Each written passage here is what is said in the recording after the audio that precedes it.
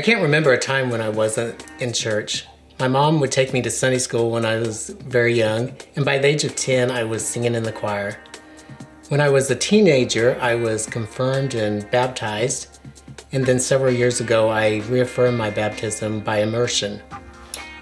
So really, there's not anything magical or earth-shattering about my faith walk, but I will tell you it's my faith in God that has kept me going. Several years ago, when my world seemed to become crashing down, God placed me here at Heart of Life Church, not by accident, but by His protection and His blessing and His love for me. If it weren't for my faith in Him, I'm not sure where I would have been. But He placed me in this body of believers that have prayed with me and for me and have helped me through my faith walk. So, have I got it all right now? No. I still fight battles. I still make mistakes. I still cry.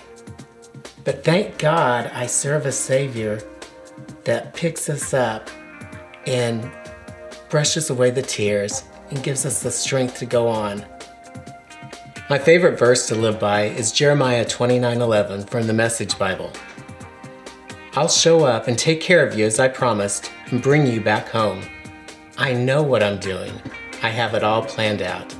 Plans to take care of you and not to abandon you.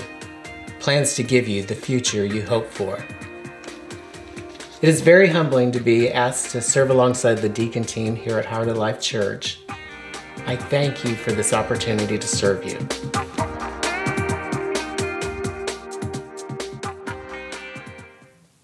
That's a good man. It's a good man. Randy's heart truly does. He loves Jesus. He loves this body. He pours into serving you in ways that you don't even know. And we're excited, too, about him being a part of that group of men who are going to be ordained as deacons at Secret Church. And so we're just reminding you, wanting you to be a part of that. Good Friday is the day. Good Friday, that's getting close now. And so we want to invite you. We're going to start about 7 o'clock.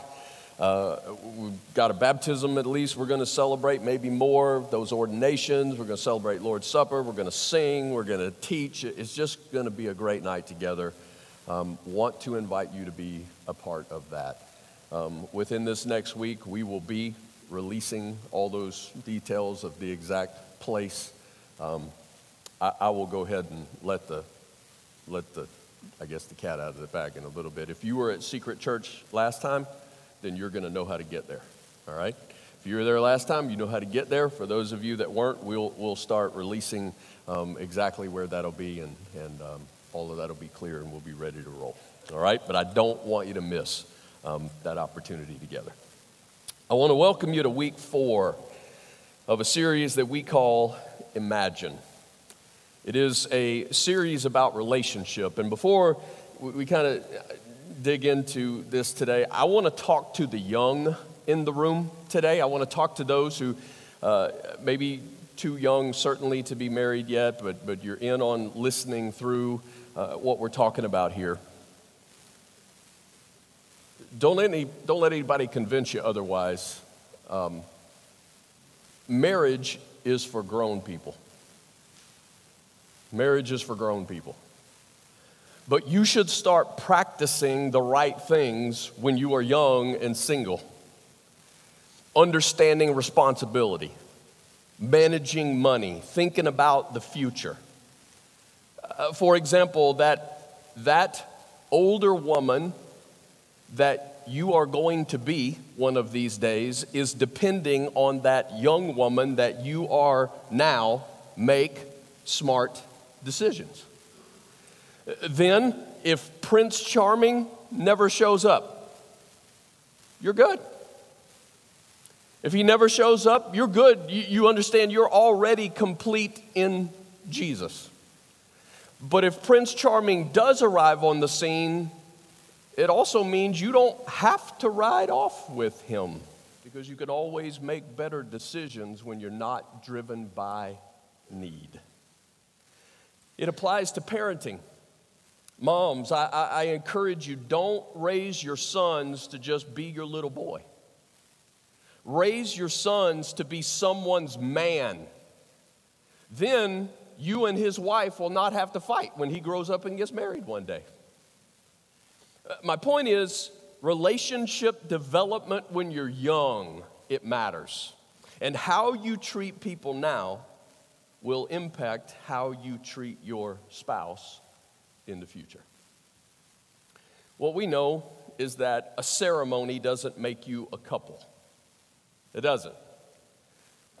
The Bible says you have to have enough leaving and enough cleaving. That's what makes you a couple. And that means that it takes a long time to be a couple. It involves houses.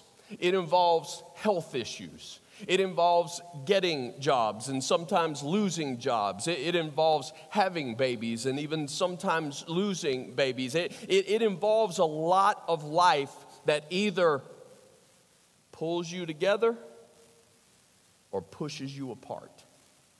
It's like a hinge. It becomes something really, really good, or it becomes something really, really bad. To not be pushed apart, you got to learn to talk. You got to learn to communicate. But sometimes the thing that we don't communicate well when we're telling you to communicate is to understand that sometimes men and women, husbands and wives, don't speak the same language. Now, we say the same words, it's just different language. Let me see if I can paint that picture for you. Let's say that the weather's getting nice, moving into the 70s, everybody's coming out of hibernation, and a couple decides it's time to get away for a couple of days. Does that sound good? Does that sound good to you? Time to get away for a couple of days, right?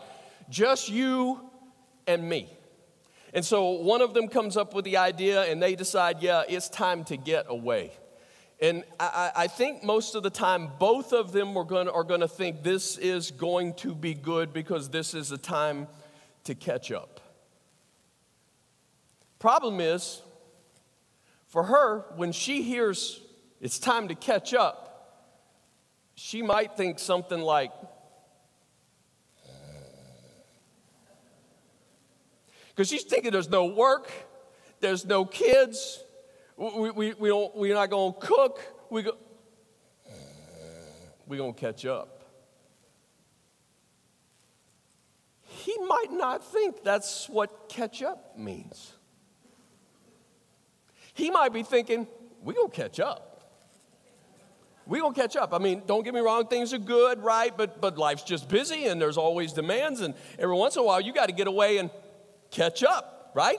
We're going to catch up. We might even make some installments up in this place, right? We're going to catch up. So here's my point. They both get on the plane, and they are both excited about being away for a couple of days and catching up, and they arrive at their destination, and she sleeps, and he's mad. She doesn't know he's mad. She wants him to be asleep too.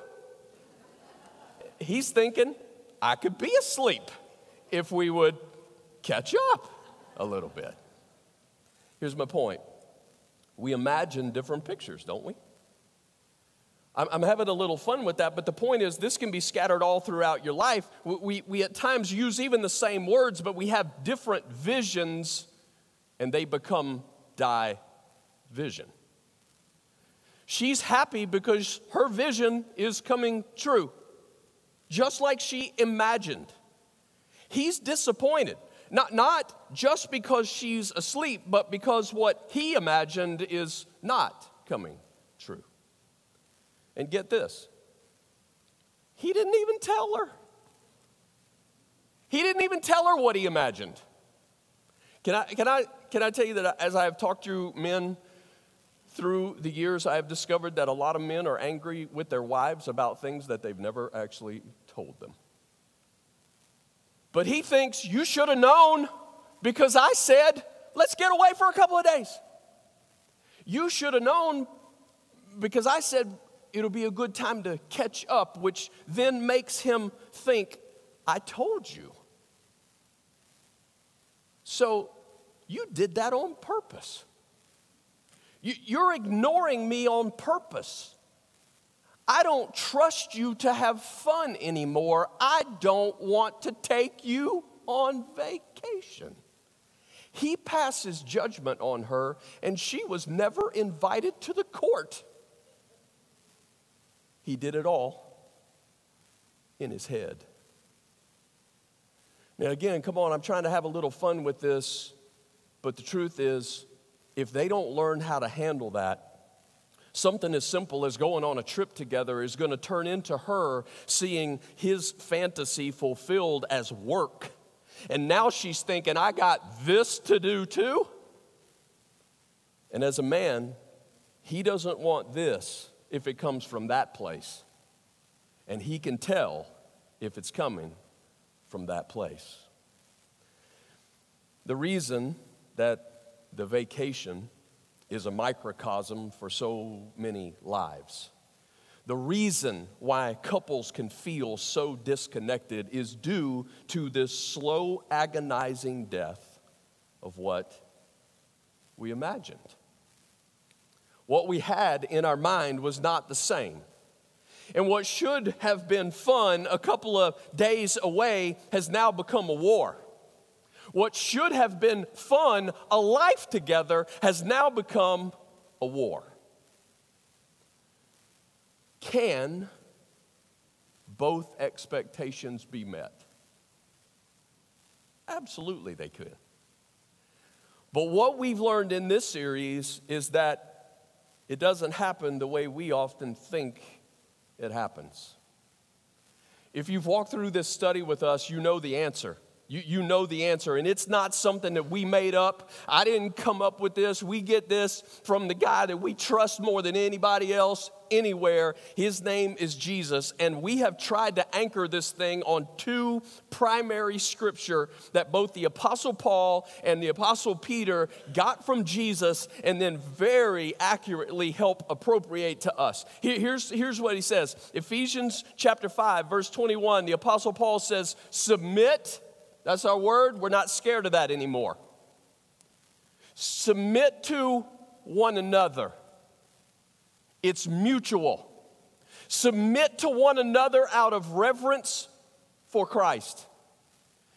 And then Apostle Peter comes along, and this is the way he says it in 1 Peter chapter 5. All of you clothe yourselves with humility. Same image as that word submission. Clothe yourselves, put on humility. You're choosing to be humble toward who? One another. All throughout Scripture, this is a mutual thing. When we both choose to be humble, when we both choose to submit, we have said it is a race to the back of the line in order to put the other one first. It is not compromise. Because compromise ends up with the kind of thinking of, okay, here's what you get, here's what I get. If we do this, then we do this. And when you start compromising, it becomes a you owe me and an I owe you, and suddenly debts are built, and when debts are in place, there is no gratitude and there is no trust. It's not a tug of war anymore.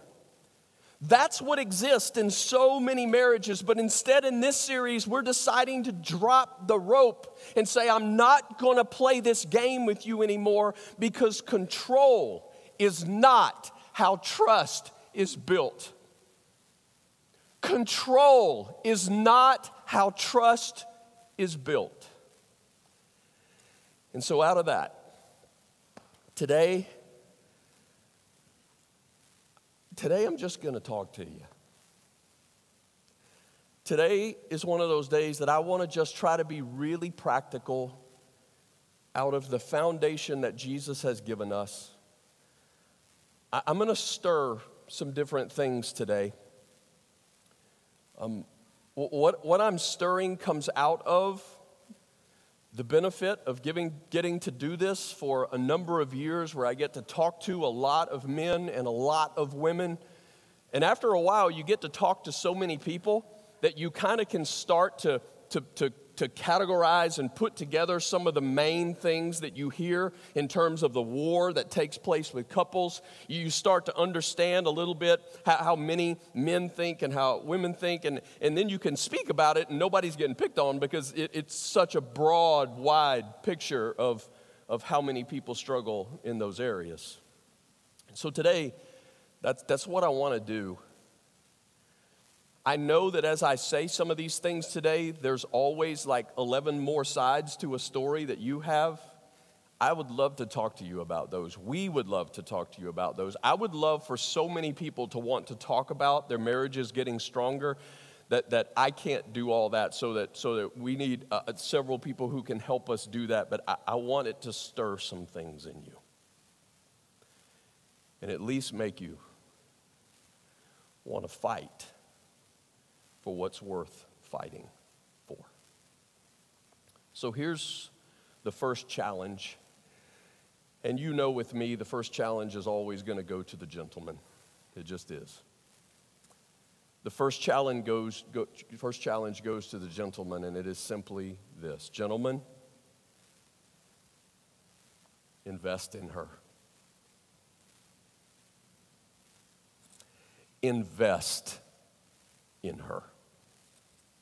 In the context of this call for us to submit to one another, in the context of this call to be humble toward one another, run into the back of the line to put her first, gentlemen, invest in her. One of the things that I hear, and this is over lots of years of having conversations and guys who will finally be honest enough to have conversations with me, it goes kind of like this. Sometimes the words are a little different, but this is how I would categorize it. Pastor, I married my girlfriend, and I ended up with my wife.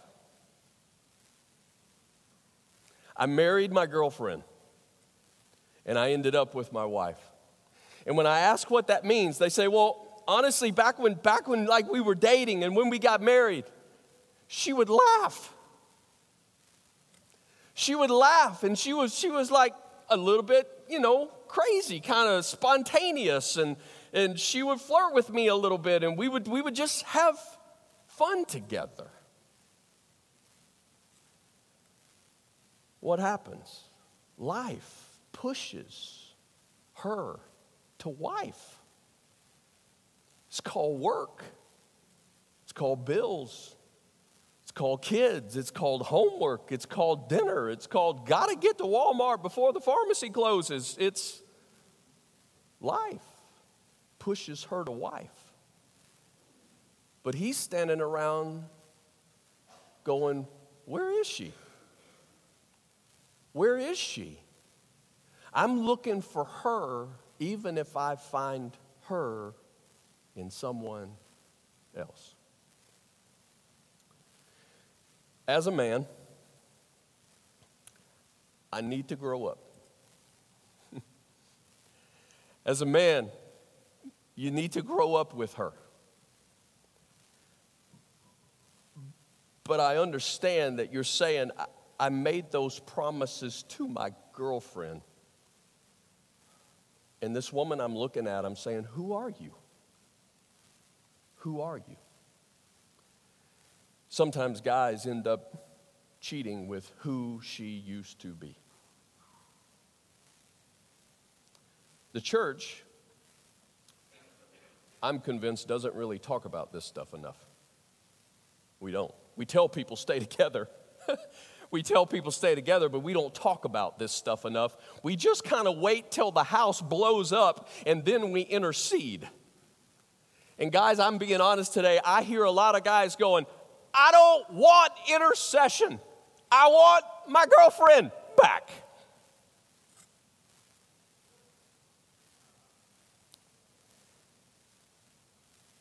Gentlemen, she's still in there. She's still in there. And ladies, I am promising you that I realize that there is so much that can contribute to what we're dealing with in this little piece, that there's just a long time with health, for example, sometimes can deal. There's so many factors that goes into this. But the one I'm dealing with today, gentlemen, is the one that we really can do something about. Sometimes a part of the reason that she doesn't come out anymore is because you don't treat her like you used to. You don't treat her like you used to. What I'm about to say, I know what I'm saying, and I'm going to say it anyway. I'm challenging you, gentlemen, to stop just making night deposits and start to invest in her. I know what I said, and I meant what I said. I'm challenging you to not just make night deposits, but invest in her. Like you know how to invest in your work. You do. You know how to invest in your work. You know the time and the effort and what you put into that. Some of you don't invest in your work because work's not like what you like. So you invest in hobbies. So maybe it's clubs, it's guns, it's cars, it's whatever. But there is time, and there is money, and there is effort that you put into those things to make that experience the best that it can be. So if you're going to golf, if you're going to play hunt, if you're going to drive a car, whatever it is, you're going to put into that to make it the best that you can. Listen to me, for most women, and I understand that I have to categorize in some of that, and some of you are different, and I get it, and you can tell me all, that's what happens on the week following this kind of a talk, all right? I get it, you're different, but for a lot of ladies, making space tells her she's important. Making time tells her that she matters. Now, the thing we got to put together here, again, submit to one another, humility toward one another. We got to understand and realize that there are ages and stages to life and relationships. There really are. There are some ages and stages of a relationship where something is pushing in on that relationship so much that it takes an enormous amount of time. Like when babies are this big. Like when you are maybe starting a business, right, together. I'm saying there are ages and stages in life when you are deciding to go after certain things that it requires an enormous amount of time.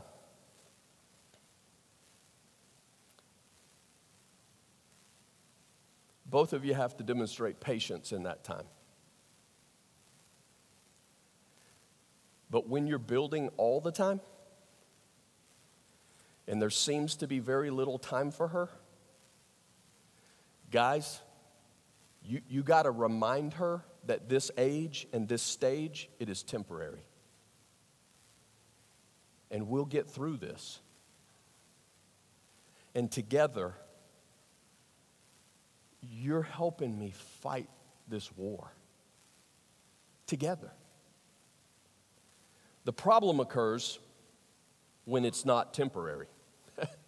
The problem occurs when the age and stage of life that keeps us so busy that we don't even have space for each other. It just goes on and it goes on and it goes on and it goes on. For men, for a lot of high-powered men, they find what they're good at and then they recognize that what they do, what they're good at, responds to them. I love what responds to me. It means that I matter. And so when I close the deal or I start the business or I stand in front of a crowd of people and speak, when I do what I do, sometimes they even clap for me, but when I walk into the house, you didn't even hardly look up from your phone. And so I respond to what responds to me. I will look to do more in my work because I will give myself to what responds to me. That's where I have impact. Men tend to determine effectiveness by response. If you don't respond to me, you are teaching me to stop. And over the years, we don't mean to do it, I think, in a lot of cases, but we lean toward whatever responds to us until we have fallen in love with something else, like our work. I watch it happen even in ministers. I watch it happen in pastors' households all the time. What we do is the church, to be able to be a part of stuff that God is doing, and it feels rewarding, and there is response, and so we love the church. And what happens in those relationships when there's just no space made for her, it begins to divide, and what happens is he just starts to feed her. Here, take this, and come on, enjoy. Here, hey, why don't you go here and have, and all of a sudden, he's loving the church, and he's feeding his wife.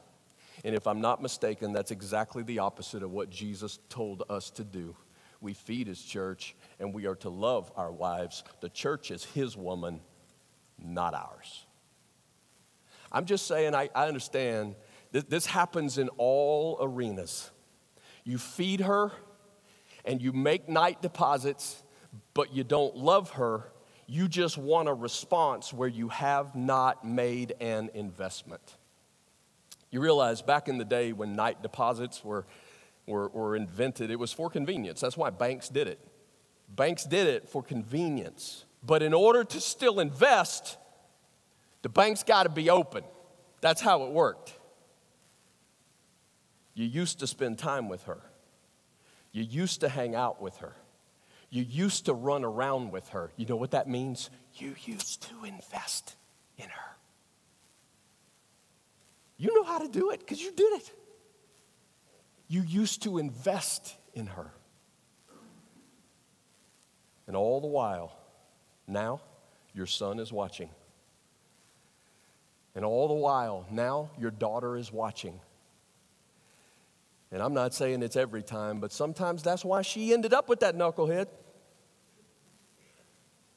And we both know he ain't interested in investing, is he? Men, invest in her. Invest in her. Ladies, stay open. Stay open. He says, Jeff, that's the problem. She isn't open anymore. She's not open anymore. And the reason she's not open anymore is because I hurt her. I hurt her.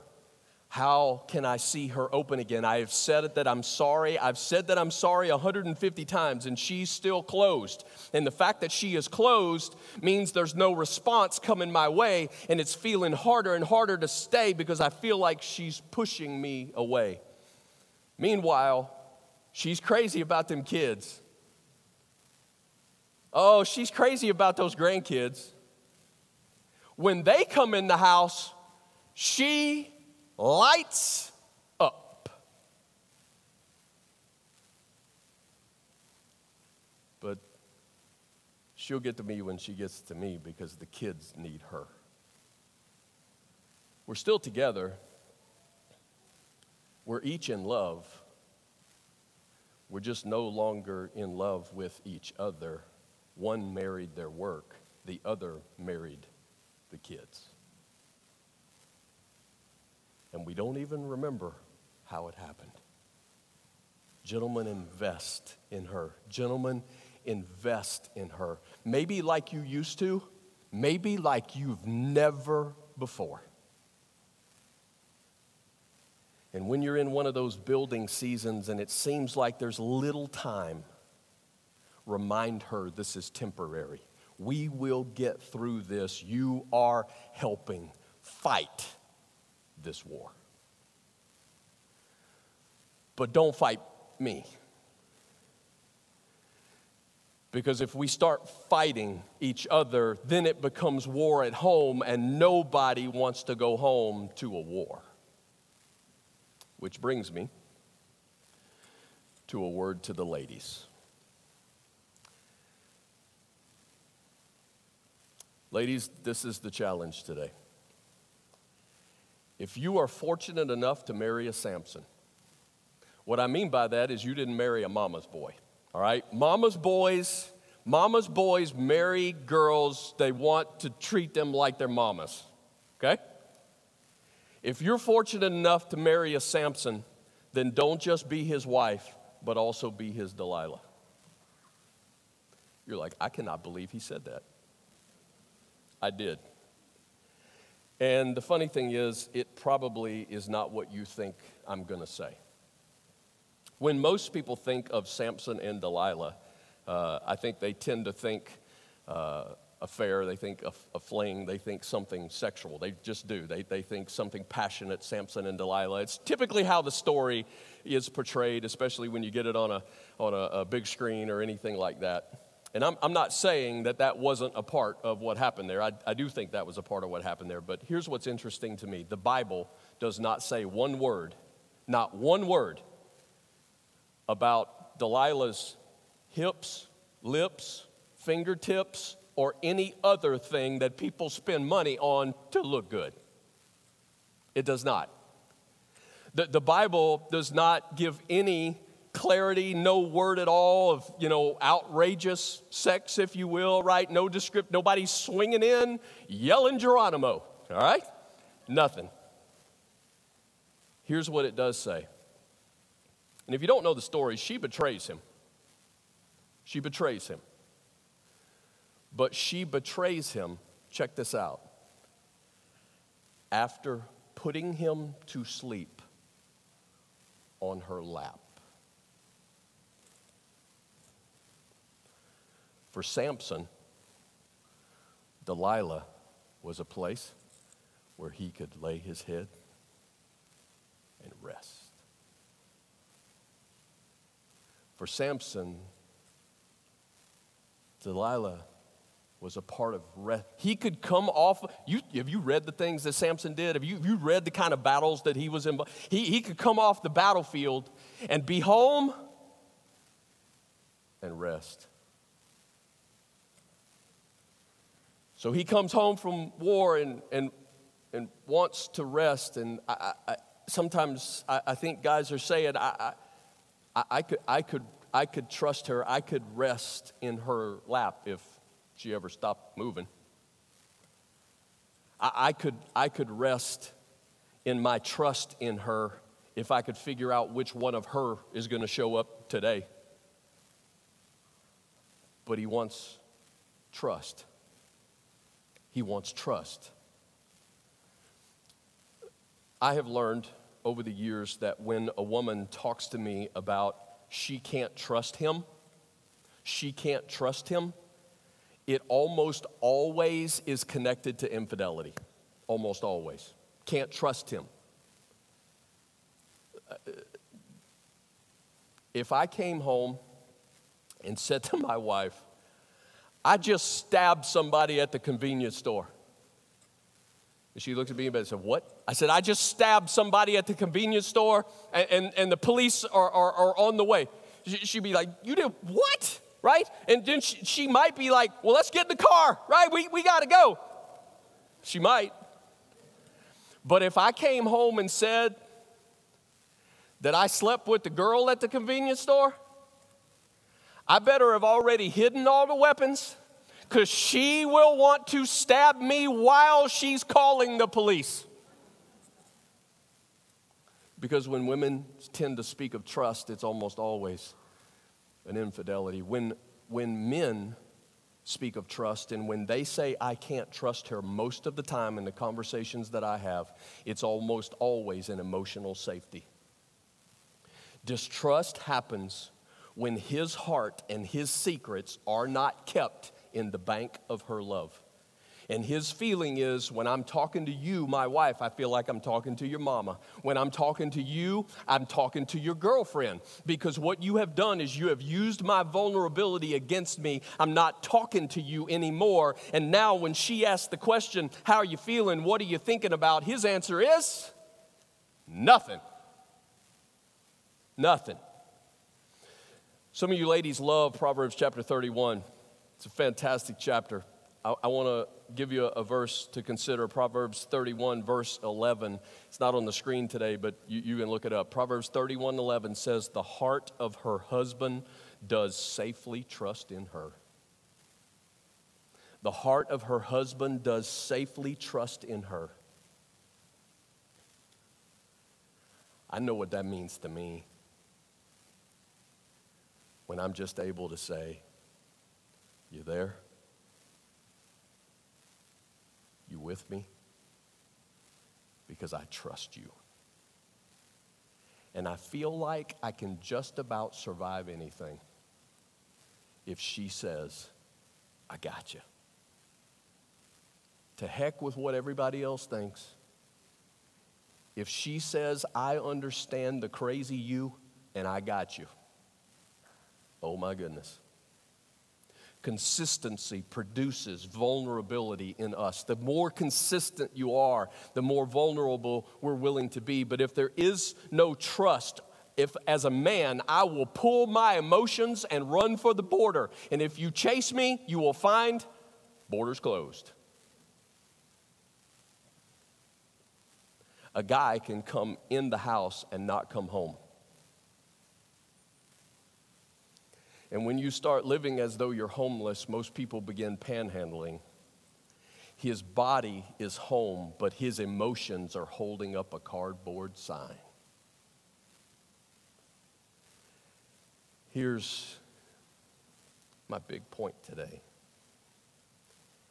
And it has become just a big point of what I ask God to take our ministry and do.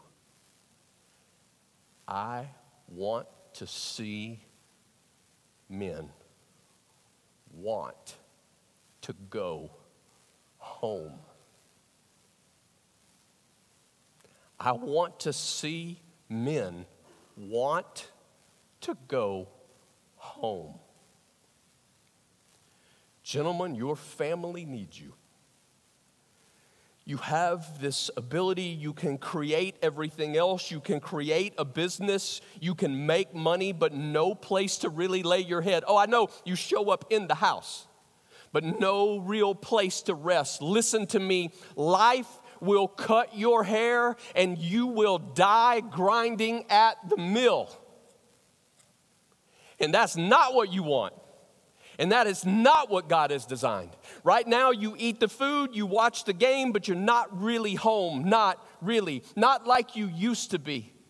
And the truth for a lot of your circumstances, and again, I realize there's 100 different stories, and we can talk about those as the days unfold, but a lot of your stories, gentlemen, she misses you. She misses you. I know when you walk in, she gripes at you. But my point is, she doesn't know how to get you back. And it's kind of feeling like it's pushing you away, but in reality, she wants you back. See the intention of her heart. And if you're going to be there, be there. Go home. Realize if you have not been fully present in your house, you've been helping other people to the detriment of your own home. And now you sleep in a bed that you can't even really rest in. Gentlemen, I want to see you want to go home. You can't wait to get home. Ladies, the big point. I want to see women want to go home. If you have a husband, you need to go home. And it's okay if you bring the girlfriend with you. I just want to clarify, that's you. You got to say all that stuff in the day in which we live, all right? You got to clarify, that's you. Instead of maybe bragging about how independent you are and how much you don't need him. I know you've done 100 things to show that you don't need him. But what if you started to do a few things to show that you do need him? Because if you do, he will keep showing up. See, as men, we really do know you're strong. We just want to be strong too. It's a mutual submission. It's a mutual humility. Let me give you a secret. Most guys that I know, what they really, really want, if you just ask them, what do you want, guys? He would answer, I just want her to be happy. I just want her to please be happy. It's like, well, what would you say to her? I would say to her, you are beautiful when you're happy.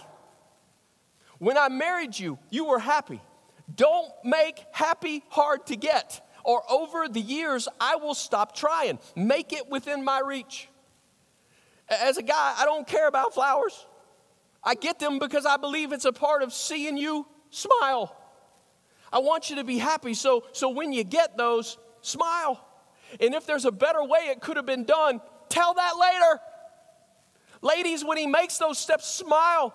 Be happy. Realize the effort that's being put forth. And then I promise you what he wants to know is that later you could have a conversation that says, you know what, that was so cool what you did. And could I tell you what would also mean something? If you liked it, then you can make the adjustment and tell us what we actually should have got. We won't get it. We'll just get the new thing. We won't get, you can do that later. Just choose to be happy. Choose to be happy with where you're at and try to make those decisions. And I get it. Again, I'm not trying to oversimplify this because life is heavy. There's a whole bunch of stuff that presses in. There's so many burdens and there's so many issues and there's so many sicknesses and there's so much stuff. But there's so much of life that is a decision to find joy, especially when you are connected to Jesus. Choose to say those things that make you smile. I know this is truly down to earth today, all right? Some of you don't know this, but as you go through life, and especially things like having babies, did you know there are things called stretch marks? Stretch marks. This is so practical, it's crazy. Stop always telling him about your stretch marks. Can I tell you, he ain't looking at your stretch marks? Stop trying to talk him out of being attracted to you, but if you keep bringing it up, you will convince him. Just be happy. Just be happy. Whatever's wrong with both of us, God gave us to each other to experience his healing. And if that's not flowing, somebody is closed. Submit to one another. Be humble toward one another. Let me show you where that goes. There's a very famous passage in the Old Testament, the first part of your Bible. In Jewish thought, in Jewish view, it is just one of the most significant texts in all the Scripture. It's called the Shema. It's found in Deuteronomy chapter 6. In Deuteronomy chapter 6, it begins this way. Hear, O Israel, the Lord our God, the Lord is, here's the word, what? One. Hear, O Israel, the Lord our God is one. Now, this is certainly in a context of a day when people worship many gods. God is defining, he's declaring who he is. He is one God. He is Father, he is Son, he is Spirit, but they are one. There is this aspect of oneness. It is mystery. It is amazing. He is one. Have you ever paid attention to the language that God gives when he talks about a man and a woman being brought together? This is the language that God said in the book of Genesis, and then Jesus quoted it. Jesus quoted it. Several of the Gospels record what Jesus said. And this is what he said in Matthew chapter 19. He says, haven't you read, like, come on people, haven't you read that at the beginning the Creator made them male and female? And said, for this reason a man will leave his father and mother and be united to his wife, and the two will become one. One. So they are no longer two, but one. Therefore, what God's joined together, you can't separate. Can I tell you it's the same word? It's the same word. The word that is used to describe the oneness, this mystery of a relationship, a Father, a Son, Spirit who are one, there is oneness. That is the same word that he uses to describe what happens supernaturally when a husband and a wife begin to race to the back of the line and go, we're going to put each other first. This mutual submission that happens, this mutual humility that happens, when it suddenly we start to love like Jesus has loved us, when we suddenly start to live in those ways, something supernatural happens. I thought my whole life that the way I got what I wanted was to pull harder on the rope than you did so that I could control what I really wanted to have. But I'm learning from Jesus that when I drop the rope, he does something so supernatural. We become something that words can't even fully describe. That's why in this series we called it Imagine. And we highlighted the 5 letters that make up image. You really are made in his image. And come on, if you're single, you need to read every once in a while what the Apostle Paul says about being single. He says, you're in a good place. He says, a great place to land. I'm not saying that a person who is single is something less than 2 people who come together as husband and wife. They're not. They're not. You are complete in Jesus. But when a husband and wife come together and then begin to live out this humility, it still shows this picture of oneness. Oneness. And it reflects the greatness of the God who made you in his image. Whatever's wrong with both of us, God gave us to each other to experience his healing. If that's not flowing, then somebody's closed. Okay? It's going to mean some of you got to forgive. You forgive other people, so I know you can. Yeah, but Jeff, sometimes it's so hard to forgive the people that you should be able to trust the most. I know. But it could also be argued, why would you not? Why would you not? Forgive the one who you are supposed to be lying beside. Make yourself present in the moment. When you're there, be there. Some of you need to get off social media and come home. Like a real home.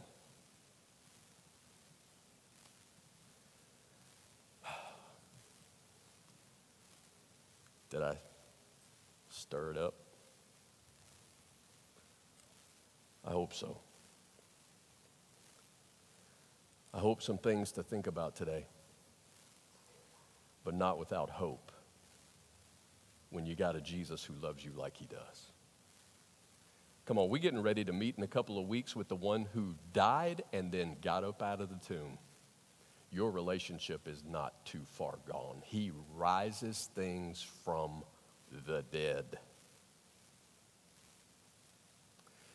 We chose a song. I'm going to ask the band, go ahead and come forward if they would. And as they're coming forward, some of you have realized that we chose a song to kind of go along with this series. Now, some of you don't know that because, you haven't been here every week. So if you've only been here a week or 2, you might have picked up on it. But for those of you who've been here every week, we sing this song every week. It's called Bigger Than I Thought. And it's a song about realizing how much bigger God is than we really attribute, how much bigger he is than we've ever really dreamed. And the reason we don't see how big he is the same reason we find ourselves in some of the relationship scenarios we get in. We don't stop, we don't slow down, we don't see it. There is one line in that song, though, from the very first time I heard it. It was the line that gripped my heart. And I want to show you that line today because I think it is a part of the reason that some of us struggle the way we do in relationships. The line is, so I stop all negotiations with the God of all creation. Have you picked up on that line as we sing it? So I stop all negotiations with the God of all creation.